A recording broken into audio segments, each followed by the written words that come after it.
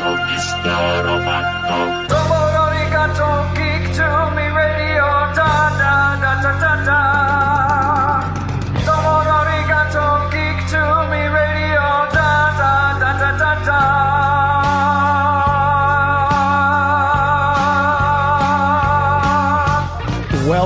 Welcome, geeks and nerds, girls and boys, to another all-new edition of Geek to Me Radio. Tonight, we're talking with the prolific, legendary writer Chuck Dixon. We'll be talking about the latest book in his Levon Cade series. We'll talk about a Kickstarter he recently did called Hunter Ninja Bear, and we're going to get into his comic book works as well. All that and more. Stick around. We're talking TV, comics and movies, and video games. And if you don't know Star Trek from Star Wars, we'll try to explain. There are 12 doctors, 4 Hogwarts houses, 1 ring rules them all. To be the greatest Pokemon master, you must catch them all. You must catch them all. Try to catch them all. Gotta catch them all. Gotta catch them all. And if you're driving around the greater St. Louis area tonight listening to us on the Big 550 KTRS, hello to all of you. If you're streaming us out there in the world, wherever you might be, via the KTRS app or maybe via the stream itself on the web, hello to you as well. And of course, if you're hearing us after the fact in the podcast form, we appreciate you tuning in and listening. If you're only hearing us in the podcast form, you do have a chance to tune in every Sunday. You can hear it live, and we can take your calls and text on the KTRS text line at 84126. You can call the station. Tonight, my guest is not live, but we did have a lovely conversation. Chuck Dixon is someone who I've been reading his work in comic books for decades.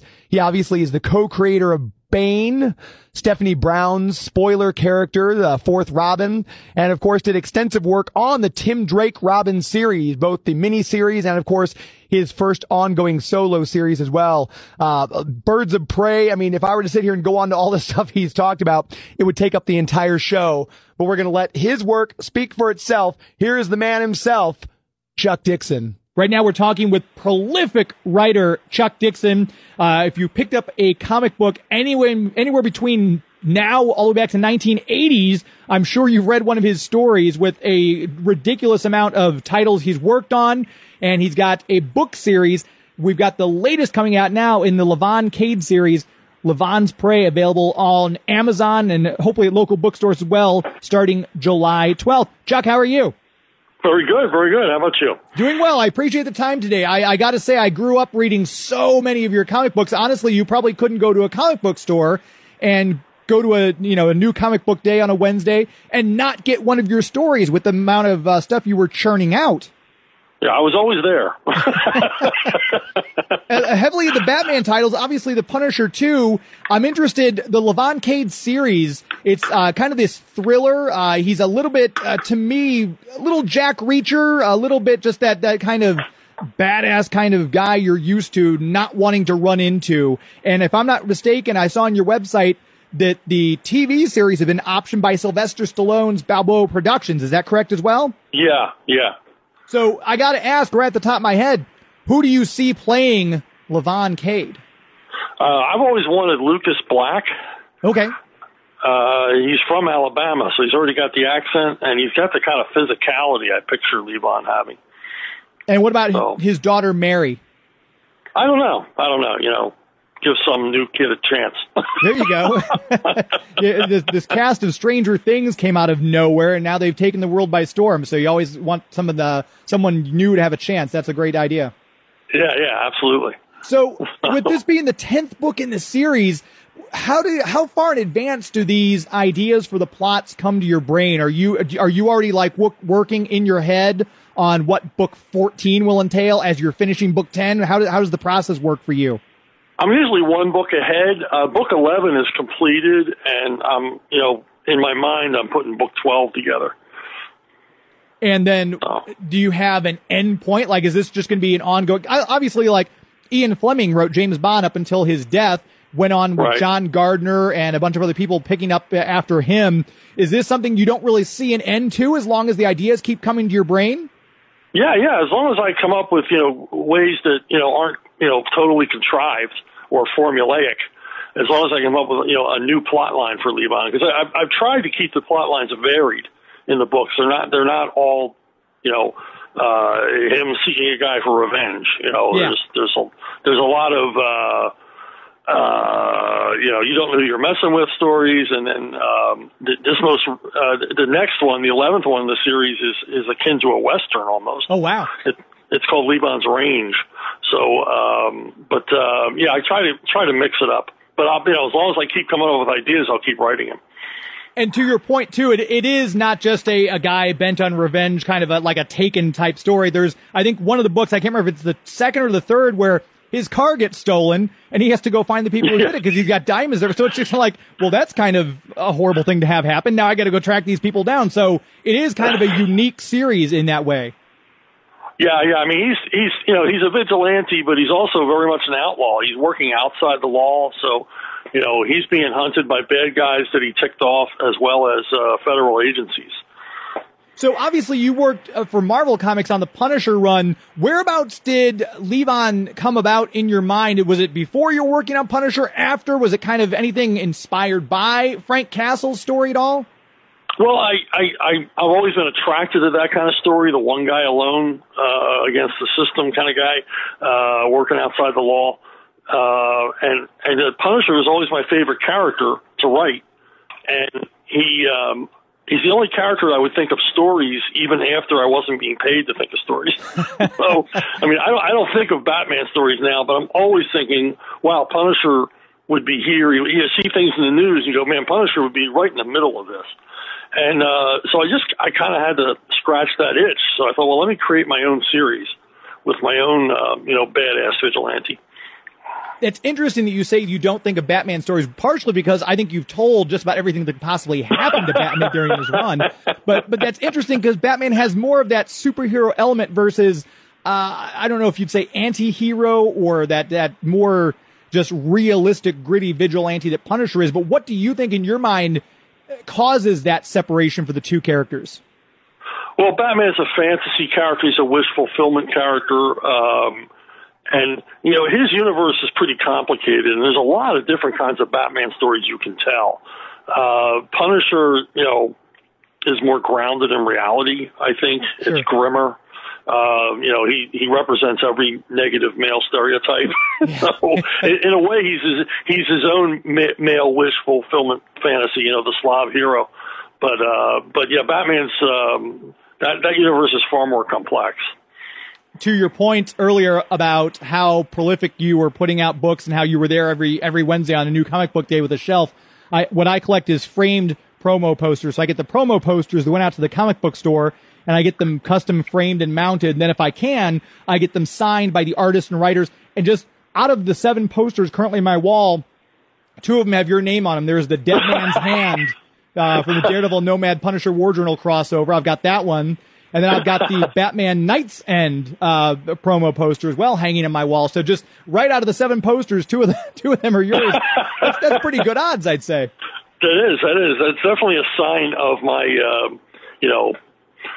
of me being prolific. So. And interestingly enough, when you look at different creators, their comic book database, if you will, all the different titles they've worked on, usually they'll have mostly Marvel and or DC, and then they might do like Kitchen Sink Press or Image Comics. I was not as much blown away because I knew you were very prolific, but a number of companies for which you've written. I don't think I've ever seen one writer have that many different comic book companies under their belt. That alone is impressive. I was never a specialist. I never just wrote horror or just wrote superheroes. I like anything you throw at me. So, when the editor for SpongeBob SquarePants approached me, I'm like, yeah, okay, let me take a shot at that. Right, from Punisher to SpongeBob, that needs to be the name of your autobiography, maybe.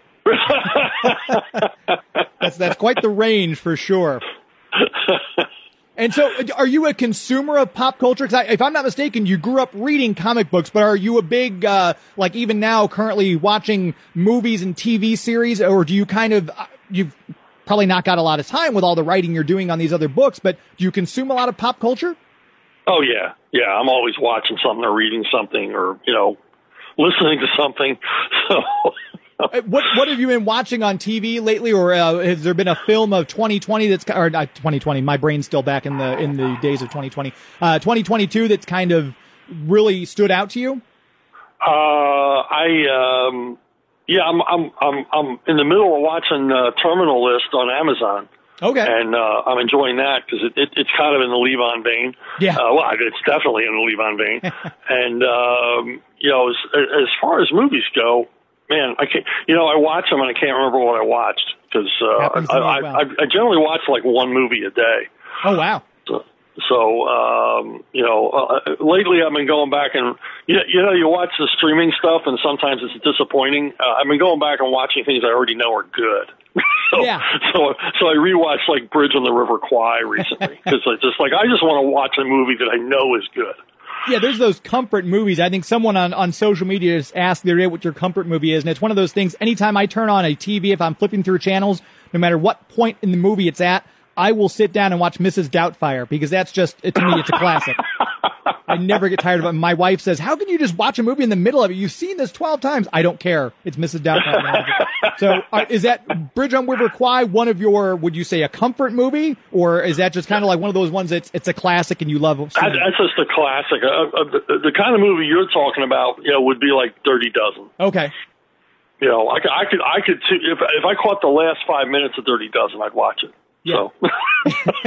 There are just those movies, I think, that resonate. And as a child growing up, so let's talk a little bit about Chuck Dixon's origin story. What got you into writing? When was the first time that you knew writing is what you wanted to do as a career? When did he know he wanted to be a creator as a career? We're going to chat more with Chuck Dixon and get that answer from him. As soon as we come back from commercial break, we'll also talk about the recent Kickstarter he did, Hunter Ninja Bear, which is amazing to hear about.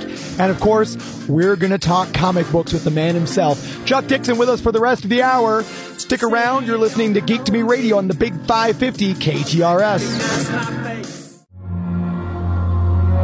This is Kevin Conroy, the voice of Batman. You're listening to Geek to Me Radio.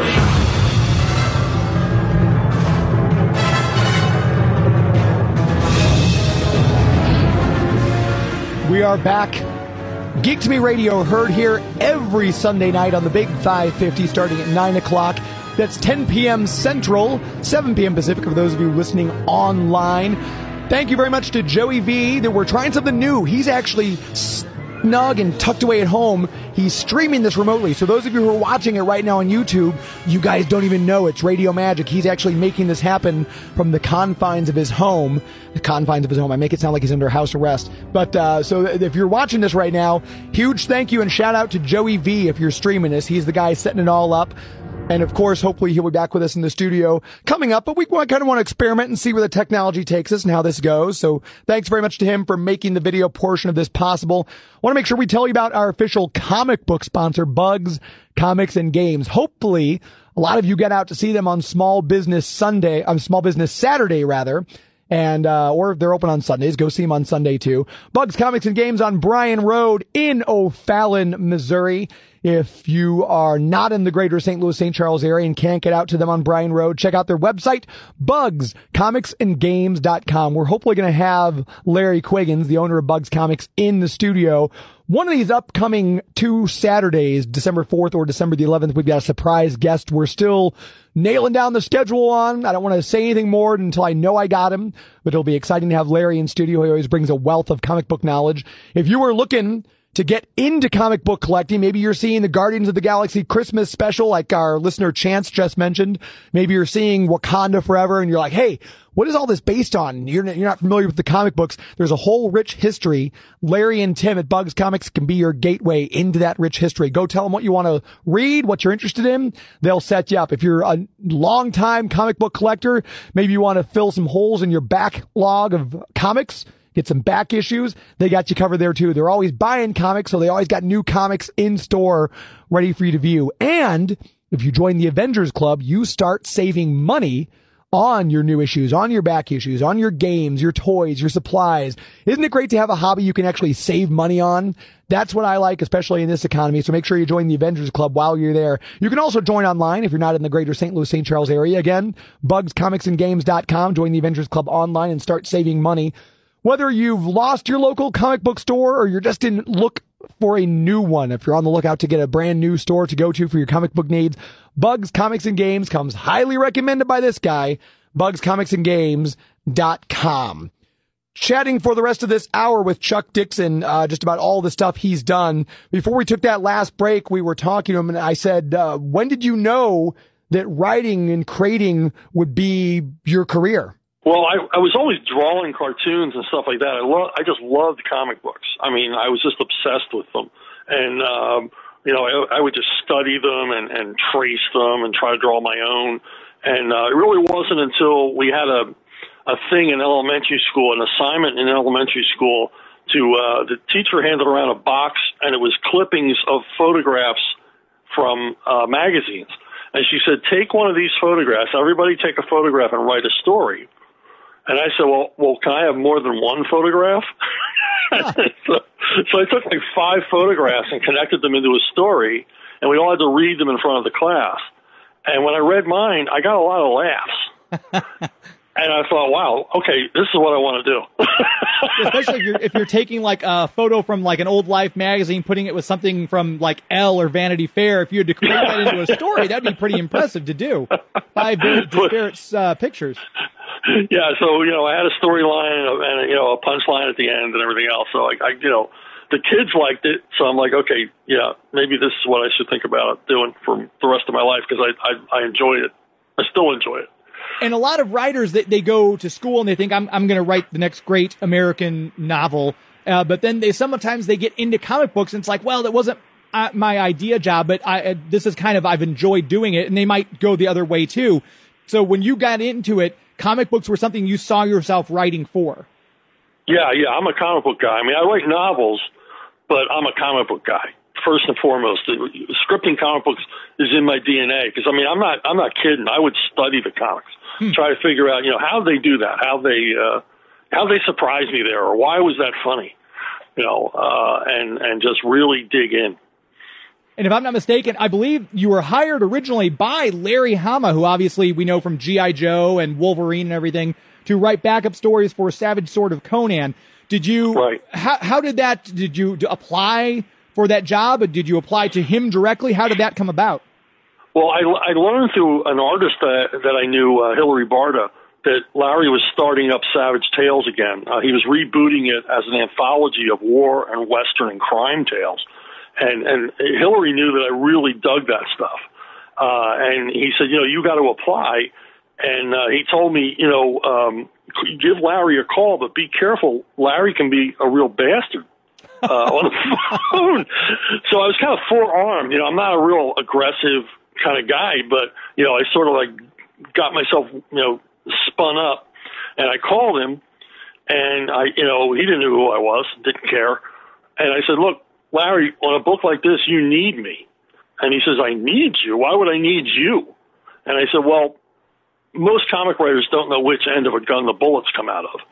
and he said, yeah, you're right. And I said, well, I do. I'll do the homework.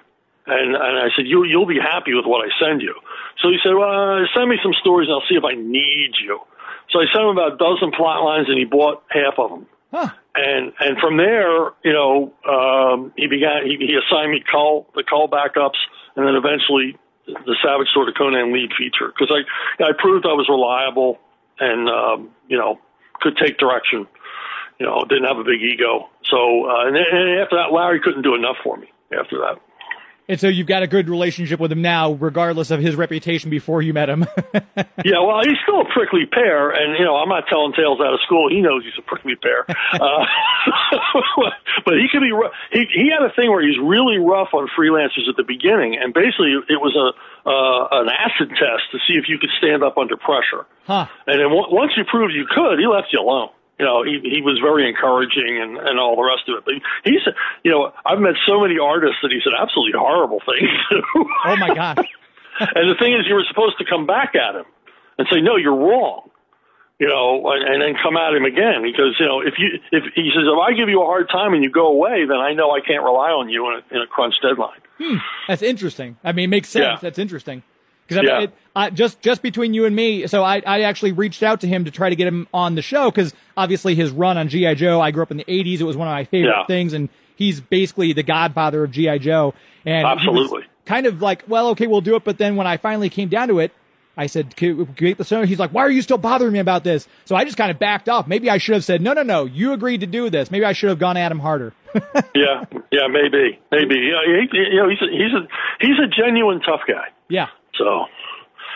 And then with you went on from Conan, you were doing Mark Spector, Moon Knight. Obviously, we discussed Punisher, War Journal, and then it seems like I remember mostly the stuff you were doing for the Bat titles because obviously your run on Detective was absolutely brilliant. Introducing obviously we got Bane from you and Graham Nolan, and then Stephanie Brown, the new Electrocutioner, everything like that. And it's funny when I think of classic Batman duos, obviously there's Englehart and Rogers, there's Starlin and Aparo, Grant and Brayfogle, but Dixon and Nolan, that's one of those names. If I saw that on an issue of Detective or on Robin, I was buying the book because I knew that was quality stuff. You had a great rapport with Graham Nolan. Talk a little bit about the work that you do as a writer and then the artist picking it up. Well, I mean, working with Graham, I had been on Batman for a while, and then we lost our regular artist on Detective, and the editors were casting around who will we get, and I said, get Graham Nolan. And they weren't sure about, because they never seen him do Batman, and a lot of the stuff he'd done is very light. They weren't sure he could do the dark stuff. And I said, no. I said, Graham can do it. And they brought him on, and they were never sorry. And I wanted Graham not just because he's a hell of an artist, but he's a Batman scholar. I mean, he just knows everything about that character. So I knew if whatever I don't know, he's going to know. And I also knew he was dedicated to the character the way I was. So there wasn't going to be any phoning it in or, a guy doesn't really care. That's what you see on those pages. The two of us really, really passionate about Batman. Just love that stuff. And then with your run that the two of you did, for you anyway, Detective Comics 644 all the way to 738, almost an entire 100-issue run, not to mention the other spin-offs and things you were doing in between then. You covered Nightfall, Night's End, Contagion, Legacy, Cataclysm, No Man's Land. When you're doing a giant story like that that's crossing over into a lot of the titles, how much free reign did DC give you to say, okay, we're trusting you to architect this? And how much were they kind of editorially wanting certain things to happen and doing little tweaks to what you wanted? Well, when Denny O'Neil was group editor, I mean, we would have these summits, and they would actually take us away to these really nice resorts for 3 days and 3 or 4 days, and we would just work together from basically get up in the morning till bedtime, and work these things out. And sometimes Denny would provide us with the main framework, and then other times we would work it out as we went along. But it was, a room full of comic book geeks and a lot of whiteboards. And by the time we left that summit, we all knew our assignments. We knew what we had to do in each issue, but a lot of it was left up to us. I mean, there were obviously things that had to happen in each issue to carry the story along, but the rest of it, how we approached it or told it or the tone, it was entirely up to us. Denny was a very hands-off editor. And again, someone who's very knowledgeable about Batman. He'd been doing it for quite a while, working on the title. Yeah. So I guess he's kind of one of those guys, knows who he's got working for him and can let you guys run with the ball and not have to micromanage them. Well, again, I mean, it's just like, with Graham, we had Doug Mensch, we had Alan Grant, these guys loved the character. We were into it, and then we respected. We didn't take ourselves seriously, but we took the work very seriously, just as Denny did. With all the work you've done on all these different titles, not just the Bat titles, do you, as a comic book lover, do you go back and continue to read to see what the next writer has done with the arc where you kind of left it, or you kind of like once you finish with a character, you kind of let it go for a little while? Yeah, I don't check. It's like I always compare it to watching your kids go off with their stepdad. I don't really want to know what they're doing for the weekend. I mean, It's like my time is done on it, and I'm not judging the guys and gals that came after me, but I'm not being paid to work on this anymore. So I mean, I'm a professional writer. It's not like I'm a mercenary. I don't give a crap, and it's all about the money. But when you're in the arena, it's all about that. It's all about Batman. I mean, my life was all about Batman for 11 years, and but that time is over.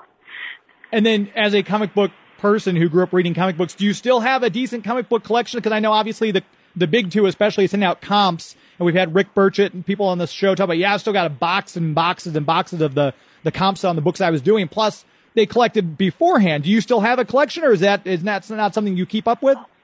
Yeah, I got a huge storage unit filled with comps, and then we're living in an age where every single comic I've ever wanted to read has been reprinted somewhere. Yeah, that's true. In hardcover editions or paperback editions. So I'm reading Rip Kirby, the old comic strip from the 50s now. Oh, so, sure, yeah. I'm reading a lot of, I'm constantly reading comics, and I just read a collection of Trots and Bonnie from National Lampoon. I mean, so I'm always reading it. I just love the medium. I love working in it. I love to see what other people do with it. With two of the titles I want to ask about, because they're both kind of Elseworlds tales, you had What If number 57, Volume 2, What If Punisher became an agent of S.H.I.E.L.D., and then obviously you famously wrote the amalgam title, Bruce Wayne, Agent of S.H.I.E.L.D. Was that just a happenstance that they kind of said, hey, do you want to write this story, or are you kind of interested in those types of characters? There's similarities, obviously, between Bruce and Frank becoming an agent of S.H.I.E.L.D. Well, in both cases, the stories were brought to me. I think Nel Yomtov was the editor on What If at the time. And he said, why don't you do a thing where Punisher joins S.H.I.E.L.D.? And I said, okay, sounds good. And then with the amalgam titles, they were all assigned to everybody. They already figured out the characters, and they had just assigned me Bruce Wayne, Agent of S.H.I.E.L.D., which seemed like a good fit for me. And that series, I know on ABC, it had its ups and downs. Did you keep up with Agents of S.H.I.E.L.D., the series? Were you a fan? What were your thoughts? No, I didn't. Yeah, I didn't keep up. I don't keep up with a lot of that stuff. It's horribly disappointing to people when they go, "Did you see the latest Batman movie?" You're like, no.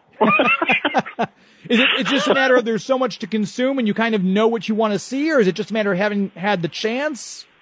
Yeah, and part of it is, like I said, I was in the arena, and you're watching it,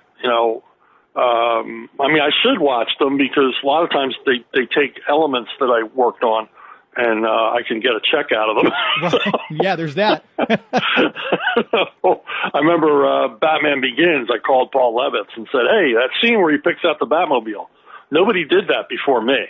And he said, "You're right," and they sent me a check. Nice. So you got to keep on them. It sounds like. Yeah, you got to watch them. You got to watch them. So, but they're good about it. If you point it out, they go back and look and say, "Yeah, you're right. You were the guy that did that."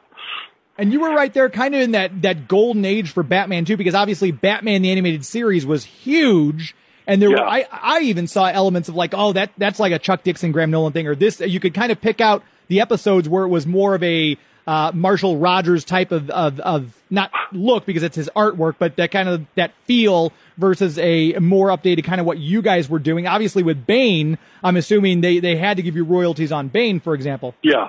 I mean, you're right. It was a great time because I hate the word synergy, but there was a lot of synergy going on between us and the animation guys. And we would see them a lot. They would come to the DC offices. And so there was a lot of interchange. And I remember talking quite a few times to Paul Dini on the phone about stuff. He would have questions for me, or I would want to use elements from the animated series because I would watch the animated series. I mean, I'm writing Batman now. I'm writing all these Batman titles. I'm deep into Batman lore, and every single episode of Batman the Animated Series I would watch, I go, man, I wish I'd thought of that. Yeah. So there was a lot of back and forth, a lot of mutual respect there, which it was a really cool time to be on the title. And I'm assuming, obviously, we got a great Bane from Batman the Animated Series. I thought it was well done. But I assume, as the co-creator, you had to be a little disappointed with how they portrayed him in Batman and Robin. Yeah, well, he was just a brute, a thug, But, they made a lot of action figures, so made up for it. Yes. And do you get like that kind of merchandise too? Yeah. Merchandising is where it's at. Thank God for Lego. Lego loves Bane. Yes. They use Bane everywhere. Everywhere they can, they stick Bane in. So. And it's funny because he's a more recent Bat villain, but he's gone up there to be right up at the top of the list with Two-Face, Joker, Poison Ivy, and all the others. That's got to be kind of a badge of honor to have someone fairly new to the Rogues Gallery, but who ranks that high in the mythos. It's pretty amazing. I mean, I just heard that, I just was watching the news the other day and somebody made a Bane reference. And it's like, wow, they made a Bane reference and everybody knows what they mean. Yeah. It doesn't have to be explained. Everybody knows who Bane is. It's like, it's pretty freaky. Absolutely. And talking about the obviously as a writer, you've also done graphic novel adaptations of movies and film, obviously very famously the Hobbit that you did into the graphic novel form, but also Snakes on a Plane, yes. a Nightmare on Elm Street type of spinoff. Is there a different, I don't want to say a different part of your brain, but when you're writing, do you have to focus on different aspects when you're doing an adaptation of a movie or a TV property versus just doing a established comic book property? Well, I mean, you've got to understand the property and what makes it tick. I won't take on something if I don't like it. It's like I don't care for that franchise, so I would be the worst person to write for it. But things like Nightmare on Elm Street, The Hobbit, I was already a fan, so yeah, I could immerse myself in it. But I could immerse myself in almost anything given the time, to try to understand the character. And obviously, Star Wars General Grievous too for Dark Horse. Because that's a massive franchise in and of itself. As you've written some Star Wars titles and everything like that, have you kept up with any of the Disney Plus series? Because I think Mandalorian, from what you described, Punisher, that lone wolf, and obviously with Levon Cade, that same kind of vein. Has Mandalorian, did you get a chance to watch that, and what were your thoughts? Yeah, I watched Mandalorian. I haven't seen any of the other stuff, and I haven't seen any, other than Rogue One, I haven't seen any of the recent Star Wars movies. Yeah, I would say you haven't missed anything if you haven't seen the other Star Wars movies. That's just me. It sounds like they would just make me angry. Yeah. So. Very much so. And again, if you're listening right now, Levon's Prey, you can pre-order it on Amazon. It's on Kindle and in physical media form. And obviously, we always recommend please support your local bookstores. That's out, the 10th book in the series as of July 12th. You also have the Bad Time series, which is a sci-fi, obviously quite a bit different from a thriller type thing. Talk a little bit about the genesis of that idea for the Bad Time series. Well, I love historical fiction, but I needed to get content out, and I didn't have time to sit down and research historical novels to the level that I would feel comfortable, But I thought, well, a time travel series, you're kind of dipping in and out, and it's told from a current contemporary person's point of view. So I said, I can handle that. And I like time travel stories anyway, even though my wife says I get schizophrenic when I write them. but so I thought, well, military action, traveling back in time, seemed like a natural to me. I could utilize research I'd already done and all the rest of it, but not worry so much about minutia and language and stuff like that, because a modern person wouldn't even realize what they were looking at. So it just sort of grew from there. And, I think I went schizo for a while over 6 books.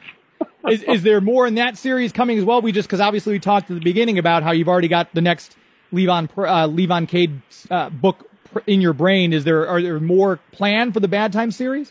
Yeah, I want to get back to it maybe next year. I mean, the first 6 books kind of tell one story, and I do wrap up all the loose ends by the end of the 6th book.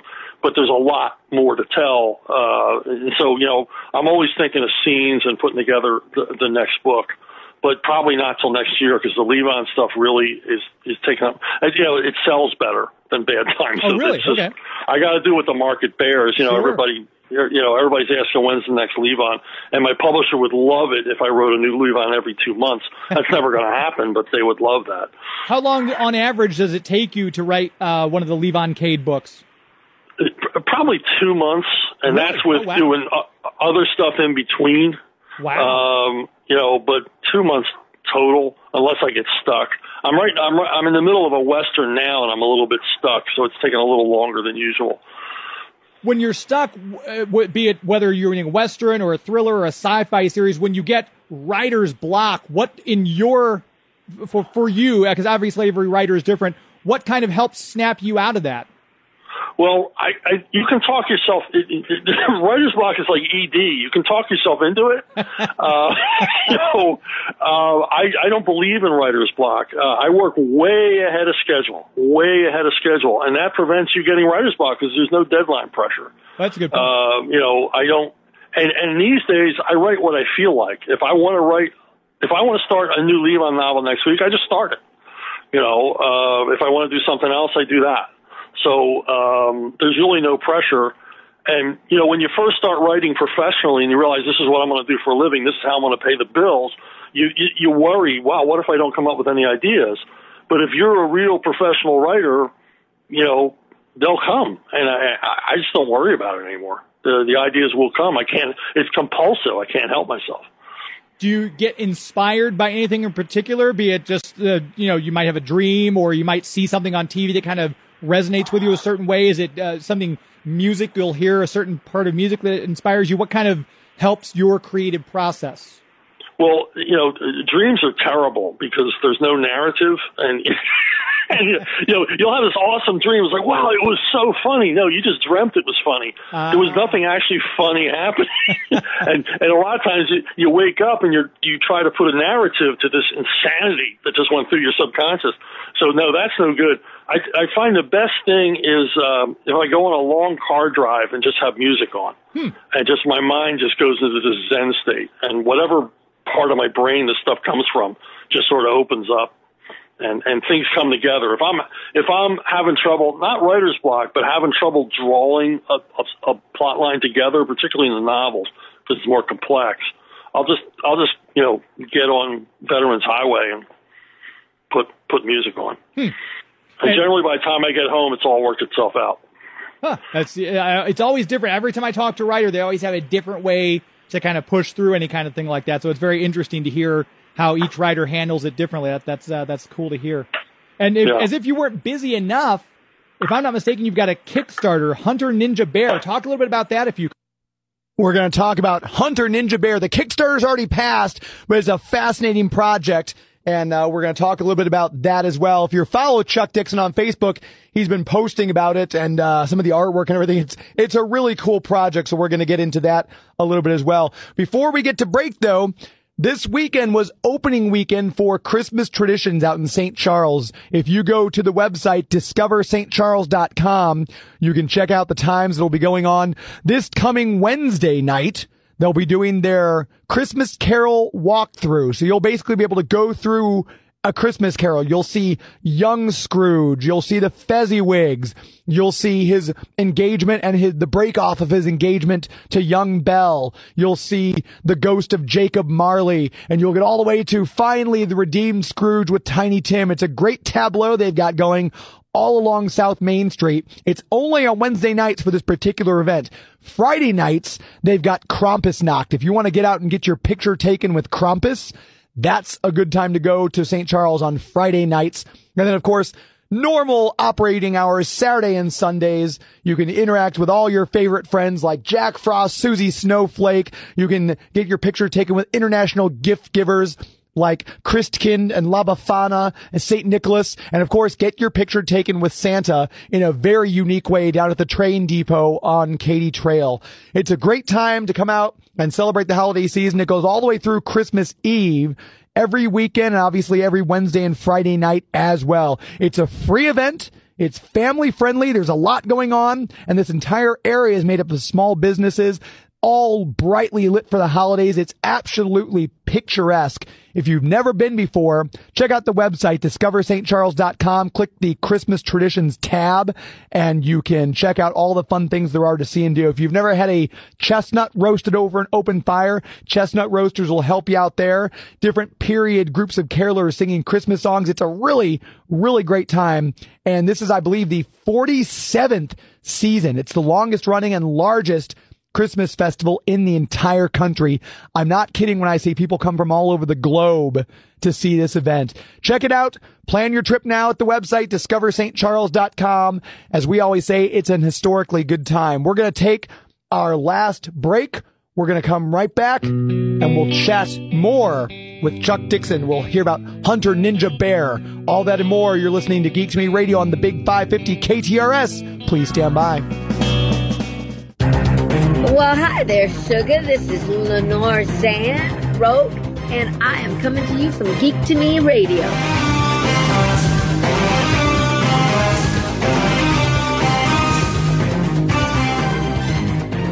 Welcome back. Geek to Me Radio every Sunday night on the Big 550. I'm your host, James Enstall.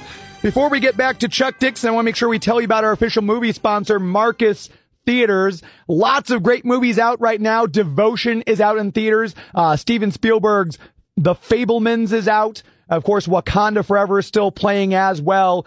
Get out and see a movie. It's one of those times you've got relatives coming in town. Obviously, after Thanksgiving, you don't know what to do. Get out and see a movie. Their Holiday Classic series, December 2nd through the 15th. $5 admissions, and you can see The Grinch, you can see Elf, The Polar Express, and of course, one of my favorite Christmas movies, Christmas Vacation. Also, while you're there, get their unlimited popcorn. You buy the bucket for $25. It's $4.50 to refill it every time you visit, all the way through 2023.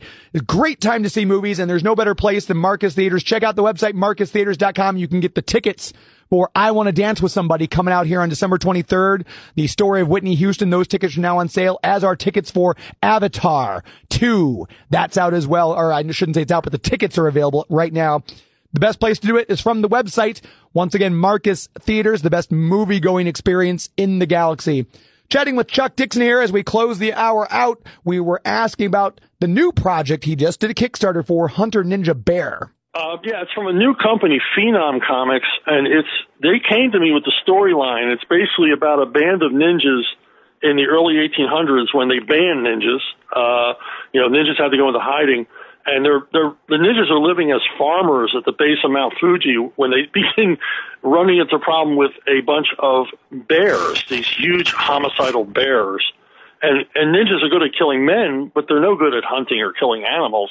And so one of them, after a disastrous event with these bears, he travels to the western United States. He travels to San Francisco, and he finds himself some mountain men, American mountain men. And he brings them back to Japan to hunt these bears to extinction. And that's it. The idea is insane. and they handed me this thing and just said, run with it. Huh. And they created a lot of the characters were already built in. They did a lot of research, although I had to do a lot more. And we ended up with a 360-page graphic novel, wow, which is completed. This isn't Kickstarter. You give your money and you wait 6 years. It's completed. Once the Kickstarter campaign is over, shortly thereafter, you will receive this massive tome. And so the Kickstarter it's active now. Do you know when it ends? I think it's got like 21 days left. Okay, so there's still some time if people are listening and want to back it, and you can obviously go there and look at the artwork. Mel Ruby and Rob Hunter, the artwork's and Ivan Nunez on the colors. It's just gorgeous. And is there any plans for if this, since you said it's already done, the Kickstarter, I guess, is just to help distribution and things like that? Well, mostly promo. The dirty little secret about these crowdfunding things is, mostly they're just used to get the word out. Okay. So is there, depending on how well it goes, do you know, is there any plans for a sequel? Maybe Hunter Ninja? Yeah, they definitely want it. They want to get me started on a sequel once the Kickstarter campaign is done. So, and they have a whole, if you go to the Kickstarter, you'll see a whole line of comics they have coming out, graphic novels, big, thick, chunky books. They have another one of mine coming up called Seven Deadly Sinners that they'll be doing a campaign for soon.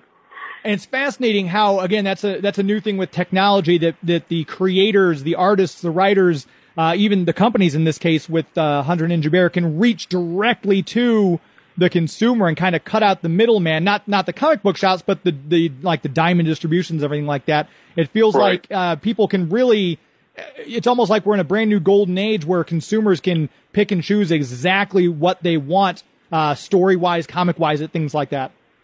Well, there's a huge underserved comic book audience that aren't reading them regularly anymore. They want to, but they don't see anything they want. And this way we can reach out to people like, hey, you like war comics? We got a war comic. You like crime comics? We've got this crime comic. And that matches with the fact that you also have an army of underemployed comic book talent out there. Sure, yeah. Who do, you have guys who are at the peak of their abilities and there's no work for them. So they have to create their own. I mean, guys like Graham Nolan and Brian Pulido and guys like that who, basically built their own crowdfunding empires. Yeah, it's cool to see, too, because obviously we mentioned with DC and Marvel, obviously the big two, a lot of these creators, they're getting some thanks at the end of the Marvel movies as you go through the giant scroll and everything like that, but they don't own the properties, where a lot of these Kickstarters give that control to the creators to do what they want with and everything like that, which is another nice thing. Yeah, and if it's Marvel, all you get is thanks. Yeah. At least at DC, if your name appears at the end of that movie, there's a check down the road. Oh, nice. Yeah, we had Roy Thomas on the show not too long ago, and he was like, "Hey, by the way, that was my idea you used in that Marvel movie." And he does like you had to do. He had to kind of go after him and say, "Hold on a second, that was all me." So even with Roy Thomas, they're doing that. That's kind of sad to hear.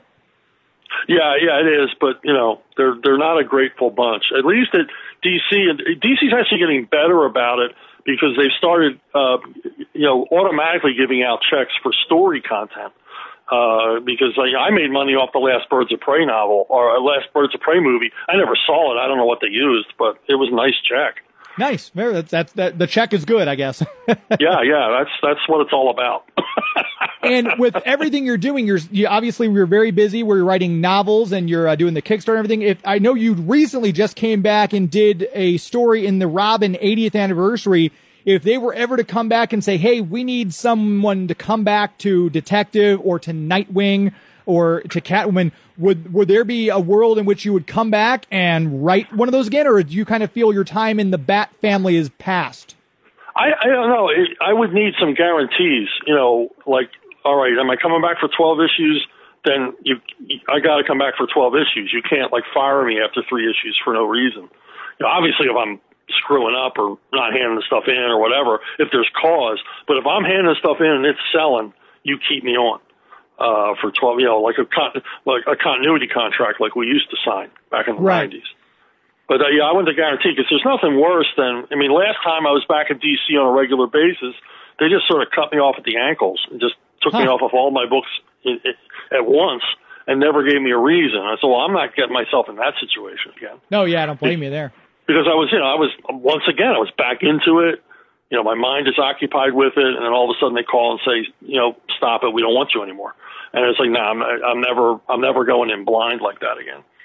One of your DC stories that you did remains one of my favorite series was Joker's Last Laugh, where the doctor tells him he's dying and he believes it. So he's going to, what caused the idea for that? Cause that was such a fun, brilliant, just over the top bonkers, insane story that affected a lot of stuff in the DC universe. Talk a little bit about the idea for that, if you would.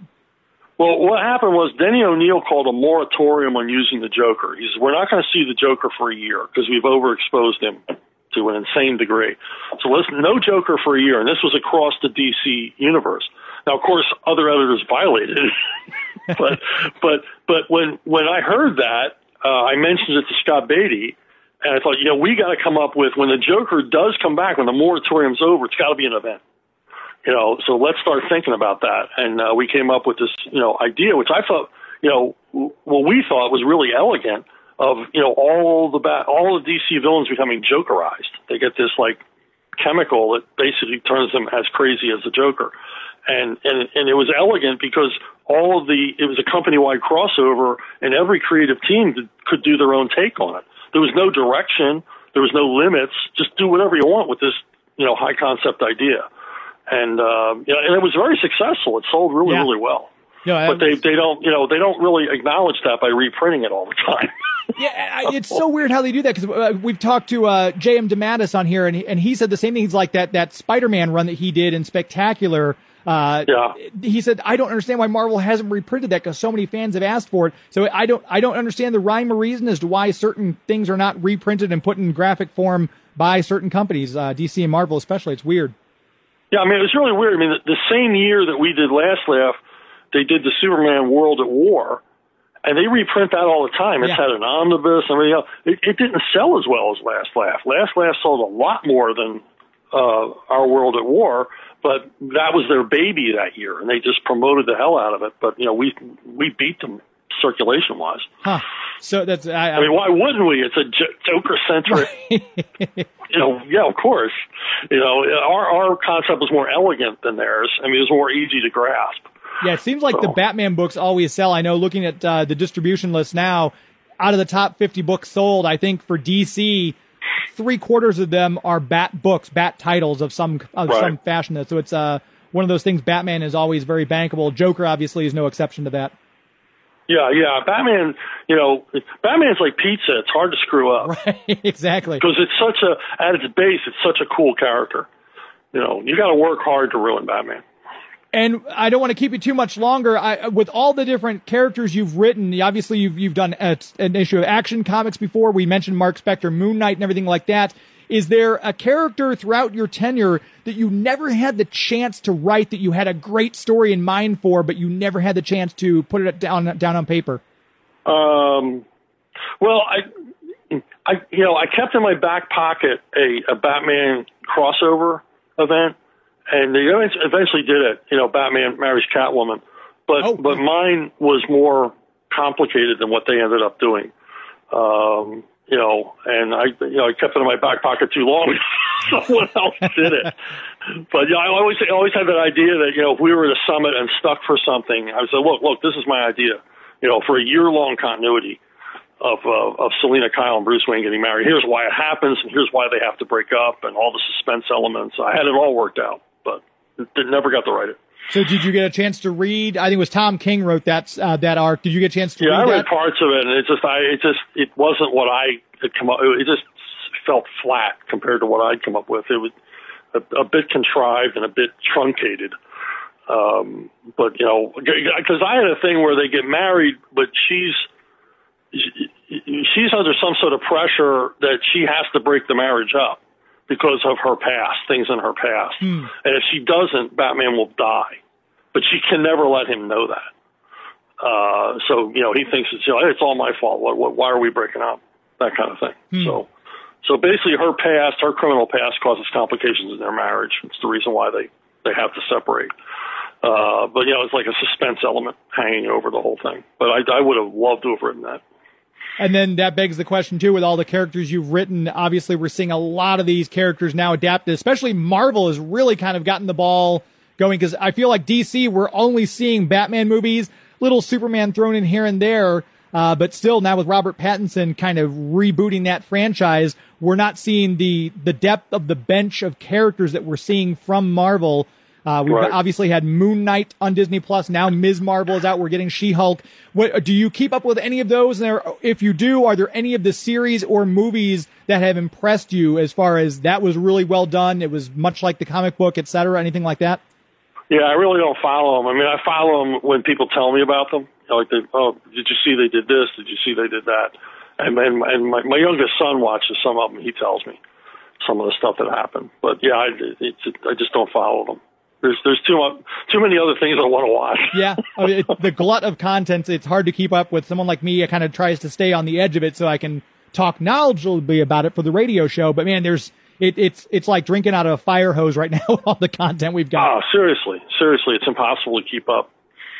And last question before I let you go. Obviously, you've got the last, I don't want to say the last book, but the most recent book, the newest book, book 10 in the Levon Cade series, Levon's Prey, out July 12th. We mentioned the Kickstarter for Hunter Ninja Bear, that you can check that out on Kickstarter as well and still back that. Are there any conventions you have coming up? Any plans where people, if they want to get stuff signed, books, posters, like I've got posters, that we could get signed by you? Any convention appearances for 2022? Yeah, COVID kind of got me out of the habit of leaving the house. Right, yeah, sure, absolutely.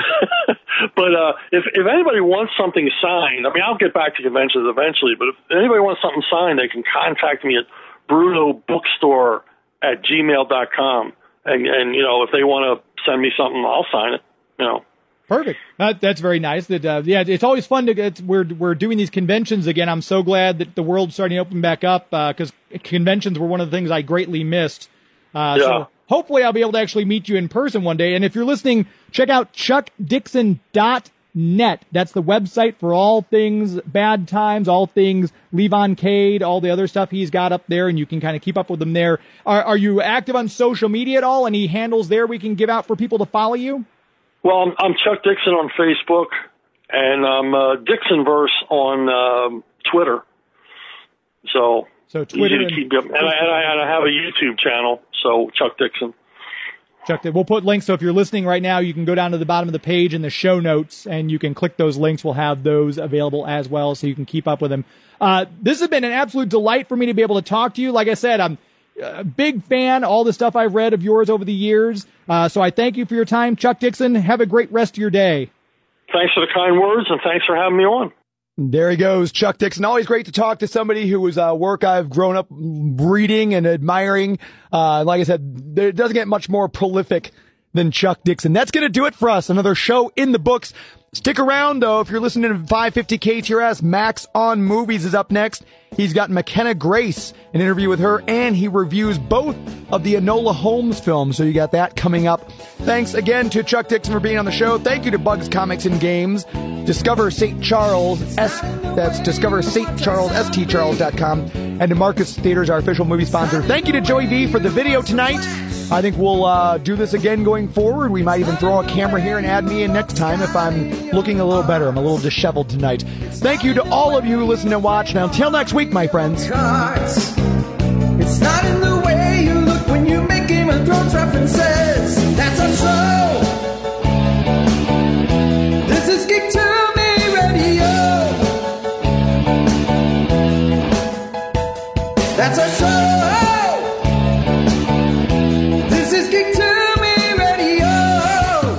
Thank you, Bloodhaven. Good night.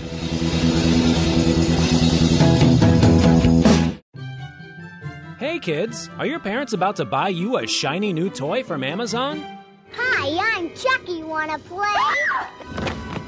Well, don't be selfish. Share some of that money with us.